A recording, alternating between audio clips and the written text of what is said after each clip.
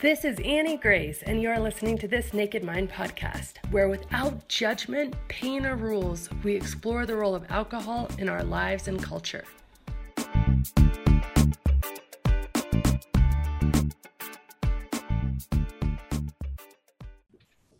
Hi, this is Annie Grace, and welcome to This Naked Mind podcast. Today, I'm here with a naked life story. I have James. James, welcome. How are you? I'm well. How are you? Good. So I've heard, know a little bit about your story, but why don't you just walk us all the way back to the beginning and start there? Sure. Yes, the first time I had beer was a sip when I was 10. I believe it was Christmas or Thanksgiving, and my uncle gave me a sip of beer. It was disgusting. Never drank anything after that. When I was 16, a sophomore in high school, I went to a Catholic high school. So there were a mix of kids from the surrounding towns. And I had some friends from Worcester, where I live now, and had a great idea to grab some beer. So I think it was 5 of us. We all chipped in $5-10, and we got a case of Narragansett. So that Friday night, I went to my buddy Joe's house, and we went into the woods, and I drank 6 Narragansetts my first time drinking. I was definitely drunk. My parents were coming to pick me up later that night, and as I was walking to the car, my mom said to my dad, "He's drunk." And, my dad, "No, he's not." Well, I hopped in the car. Sure enough, right the booze. Got sick on the car ride home. The next day, I got up and I didn't have a hangover. I got up, I was grounded, obviously. I had chores to do. And I remember my mom being so mad that I didn't suffer from a hangover. Didn't touch alcohol till I was about 19, 20 after that. Substituted alcohol with marijuana. Alcohol for me, I grew up in a small town. I didn't know anyone who was 21 or who could buy. I knew kids who could get marijuana. So I did that till I was 19. So when I was 19, I went to a technical school. I do heating and air conditioning for a living. And there were no Voc schools here like we have now. So there was one out in the suburbs of Chicago. So I moved out there for 13 months. Now, the school drug tested. So I stopped marijuana because I didn't want to get kicked out. I was paying for it. But I had roommates that were 21. So drinking evolved from that. And I came home with quite a drinking issue. I mean, I drank all the time. I was 21 at the time, 21, 22 at the time. When I moved back to Massachusetts, I lived with my parents, and it just, I was hiding alcohol. My mom, she's tough. She would go through my room, find my empty beer cans. I had an intervention with my therapist, my parents, and one of my cousins who was concerned when I was 22. And that didn't do anything. So I drank. I hid my drinking a lot. I rarely went out to the bars. I wasn't a bar fly. I didn't have a ton of friends. Got it? Got it. All right. I moved out. My wife, or my fiance at the time, we bought a house in 2005, and we moved out then. And I really can't remember. I mean, she is the one reason, my drinking was controlled. I feel if she wasn't in my life, it would have been a complete 180, and I would have been worse off. She would, "Oh, you drink again?" And I didn't want to hear it. So I didn't drink as much as I would have liked to, or, as often as I like to. In 2007, we broke up for 3 months, and we got back together. She moved back into the house. And it wasn't because of drinking. I kind of I did. I felt like I dragged her with me. So she started to drink more. And come to find out, I stopped in February of this year. Come to find out, she drank so she could tolerate me. And I didn't know this for years. And I think she became dependent because she wasn't happy with herself and things in her life as well. And it just continued. And I did do AA when I was 30. And that was only like 4 months. And I didn't have plans of quitting. I think I did it to please people. I didn't do it for myself, quit for myself. So I continued, but at that point I became even more of a closet drinker. Just at home, the amount of alcohol, from hiding it to, our recycle bin, we were embarrassed towards the end with the amount of wine bottles, beer cans, and, it's like, what are the recycle guys think about this household when there's no parties being held? It's just her and I. So fast forward to the past couple years, it definitely became more frequent. 2 days turned into 3 into 4. So there were some weeks where I drink 7 days a week. I always tried to say, well, I'm not going to drink on Monday, but Monday would come around, it's Monday Night Football, or it's Thirsty Thursday. There was always some excuse to drink. Oh yeah, so it was just the two of us, and the recycle bins were chock full of empty beer cans and wine bottles. Now she expressed concern that she didn't want to drink anymore, but I always wanted to. And, like I said, I kept dragging her down this road where she didn't want to because she physically didn't feel well. I think it was starting to affect her physically, where for me it wasn't. I mean, I can count. I drank since I was 21. I'm now 41. I can count on one hand how many times I've been hungover, where it's just crippled me the next day. So I didn't feel anything physically. And we go a couple days and it'd be all right. And, it was always a justification. I had a bad day at work. I would always fish. I'd send her a text, like, wine, ? And hopefully she'd say yes. And when she didn't, I felt kind of aggravated. Like I wanted to drink that night. And she didn't. So I got irritable or restless when she would say no. And last summer was, I think, where everything just crested. There were two times where I was drunk. One, I was in the recliner snoring and she couldn't hear the television. And another time I was looking out the window, but I was so drunk I was swaying. And she was afraid that I was going to fall over and hurt myself. And when I pass out in the recliner, she was always concerned. She didn't want to leave me there because she was fearful that I may vomit and choke, overnight. And both times she tried to get me into bed, I threatened to hit her. And I was in a blackout and I don't remember any of those or both of those episodes.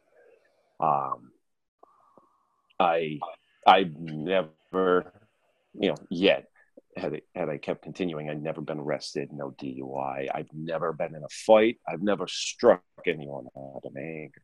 And here's this one variable in my life that almost, gave me all of that in one instance. So the second time I woke up to a card, I was going to work and I woke up to an index card. She said, "You almost hit me last night.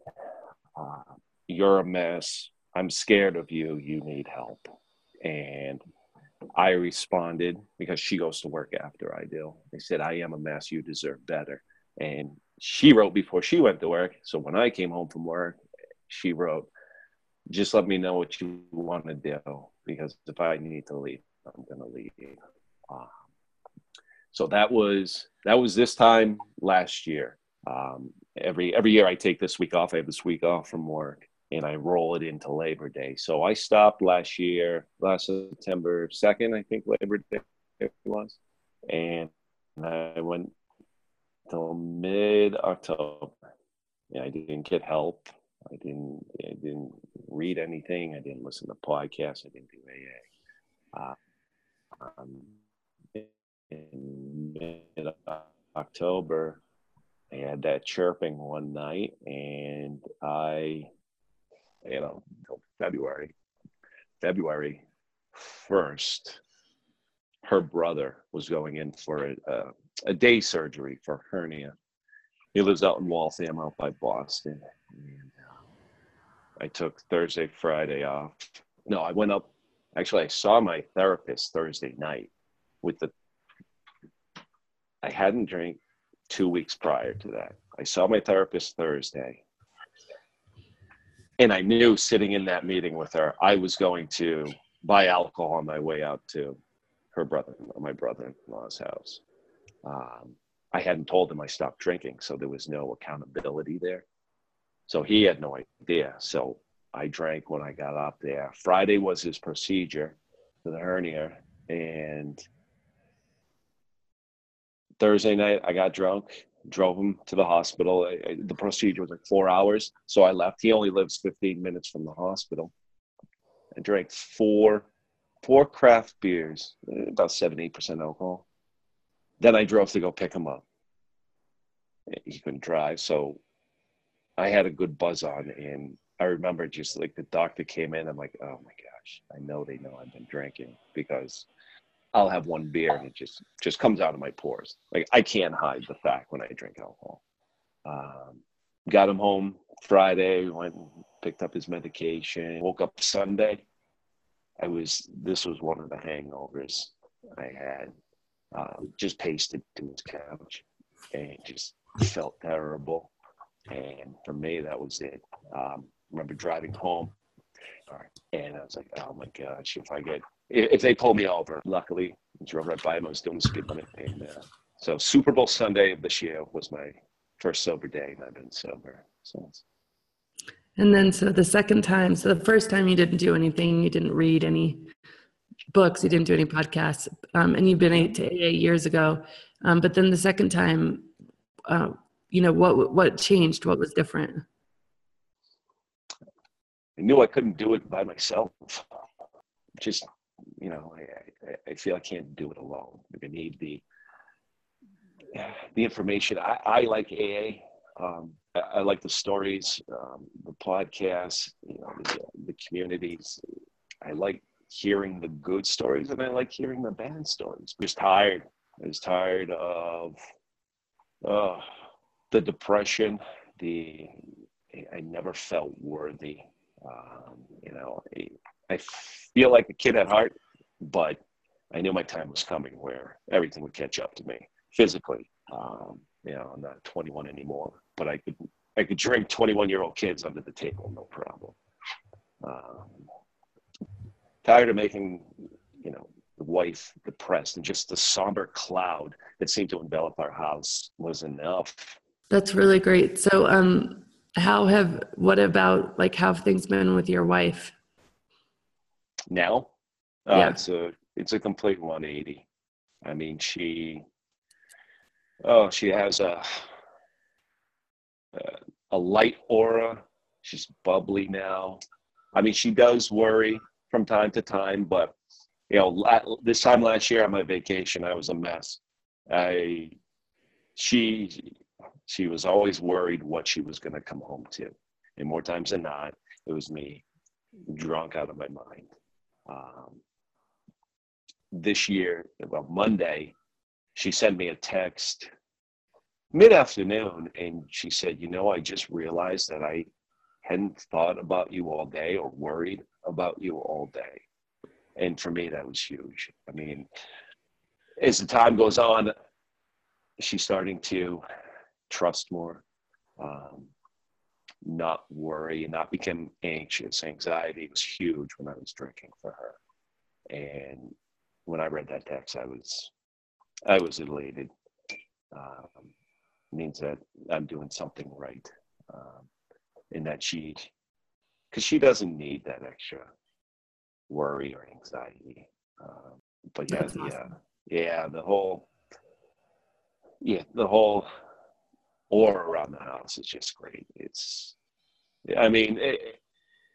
We've actually, I want to say grown up, because when we were drinking, I think we had Peter Pan syndrome. We don't have any kids. So I think we wanted to stay young forever. So we didn't really tackle things in our relationship that should have been, things that bother us, things that annoy us about each other, because we'd have alcohol to kind of squash it down. And the past couple of weeks, there have been a few not heated, but, intense discussions about things like that. And had I been drinking, I would have been defensive. I would have been nasty. But I sat there and I listened to her. And then I told what bothered me and my view of, what the issue was. And we acted like two adults. And it's like we're in an adult relationship now, 22 years later. And that's so cool. It's great. I mean, I'm proud of myself. What I've been able to achieve over these 6.5 months. So, yeah, that's awesome. That's so cool. Yeah. What a cool story. I always ask, if you were going to tell the James of a few years ago, the one that was like really didn't want to stop, when, angry when your wife would text, no, we're not drinking tonight, or, not tonight. If you were going to tell him sort of what life is like now, what would you go back and say to him? Ooh, that, it's great. Seeing it happen, it's always, I wish I had done this years ago, but I don't feel like I had any real responsibilities, because I got up for work every day and I went to work every day, even if I drank, the night before. So it really, for me, it's really great. I definitely wouldn't have told the old James, start now. Looking back at AA when I was 31, I wish I did, continue it. But things wouldn't have unfolded for me in my life that, made me realize, how, because I don't know. The whole thing about almost hitting her was the pinnacle of everything. Being a home drinker, I never worried about anything, because I never drove anywhere. Biggest thing would be like falling down the stairs. That happened, but I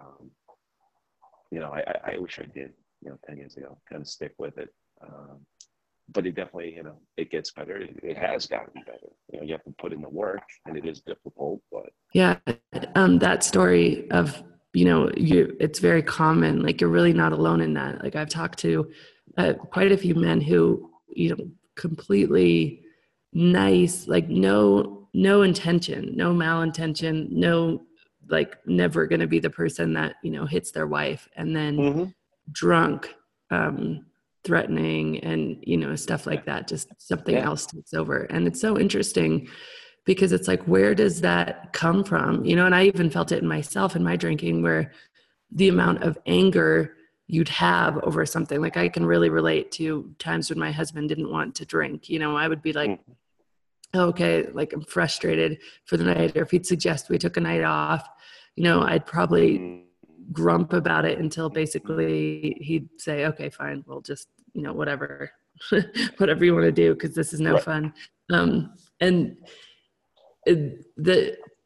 everybody says, well, it just loosens you up. It just makes you more of who you really are. And I have found since I stopped drinking, like, that is not true. Like, that it unleashes something in you that's like from that we've evolved past. It almost makes us go backwards in our sort of evolution to points in time where we're not the humans that we are now. And it doesn't make us more of who we want to be. And somebody says, well, it just makes you actually feel the feelings you really would feel anyways. You're just suppressing. And that's not true either. Actually, it just suppresses feelings that you would have been feeling, and that you need to feel. Those conversations, I think, with your wife that you're having now are just so beautiful, because it's there that you get closer. Like, every time you are vulnerable and open up and have a discussion and aren't defensive, you come out of it. It might not be fun, but you come out of it so much more close and together. And alcohol prevents the true things about us as humans, And so anyway, I just wanted to tell you that story. I've heard it lots of times. It's very much not unique to you. Yep. I agree. You feel like you're unique, but the more stories you hear, the more you read, you're not alone. And that definitely helps. I could have done something terrible, but it didn't happen. So take it from there. It didn't happen, prevent it from ever happening again. And just don't drink. She knows me the best, but I don't ever remember being angry with friends or buddies or anything like that. It's just with her. Remember anyone ever telling me, you almost starting to hit this guy, or, you acted like this in the bar. I always thought I was a happy-go-lucky drunk, very outgoing and funny when I drank. But, with her, it was a different beast, I guess. Yeah, for sure. And it's not just, I've heard the story from women too, where they have gotten violent with their spouse or whatever when they're drunk. So, and that happens a lot too. It's just like it brings out something in us that I don't think is true to us. But I think, obviously that's not, there's certain situations that would be abusive with or without alcohol. That's not what we're talking about here. But so it's not necessarily like an excuse, but it also is just something that we should realize that, like, we're inviting something else into our body.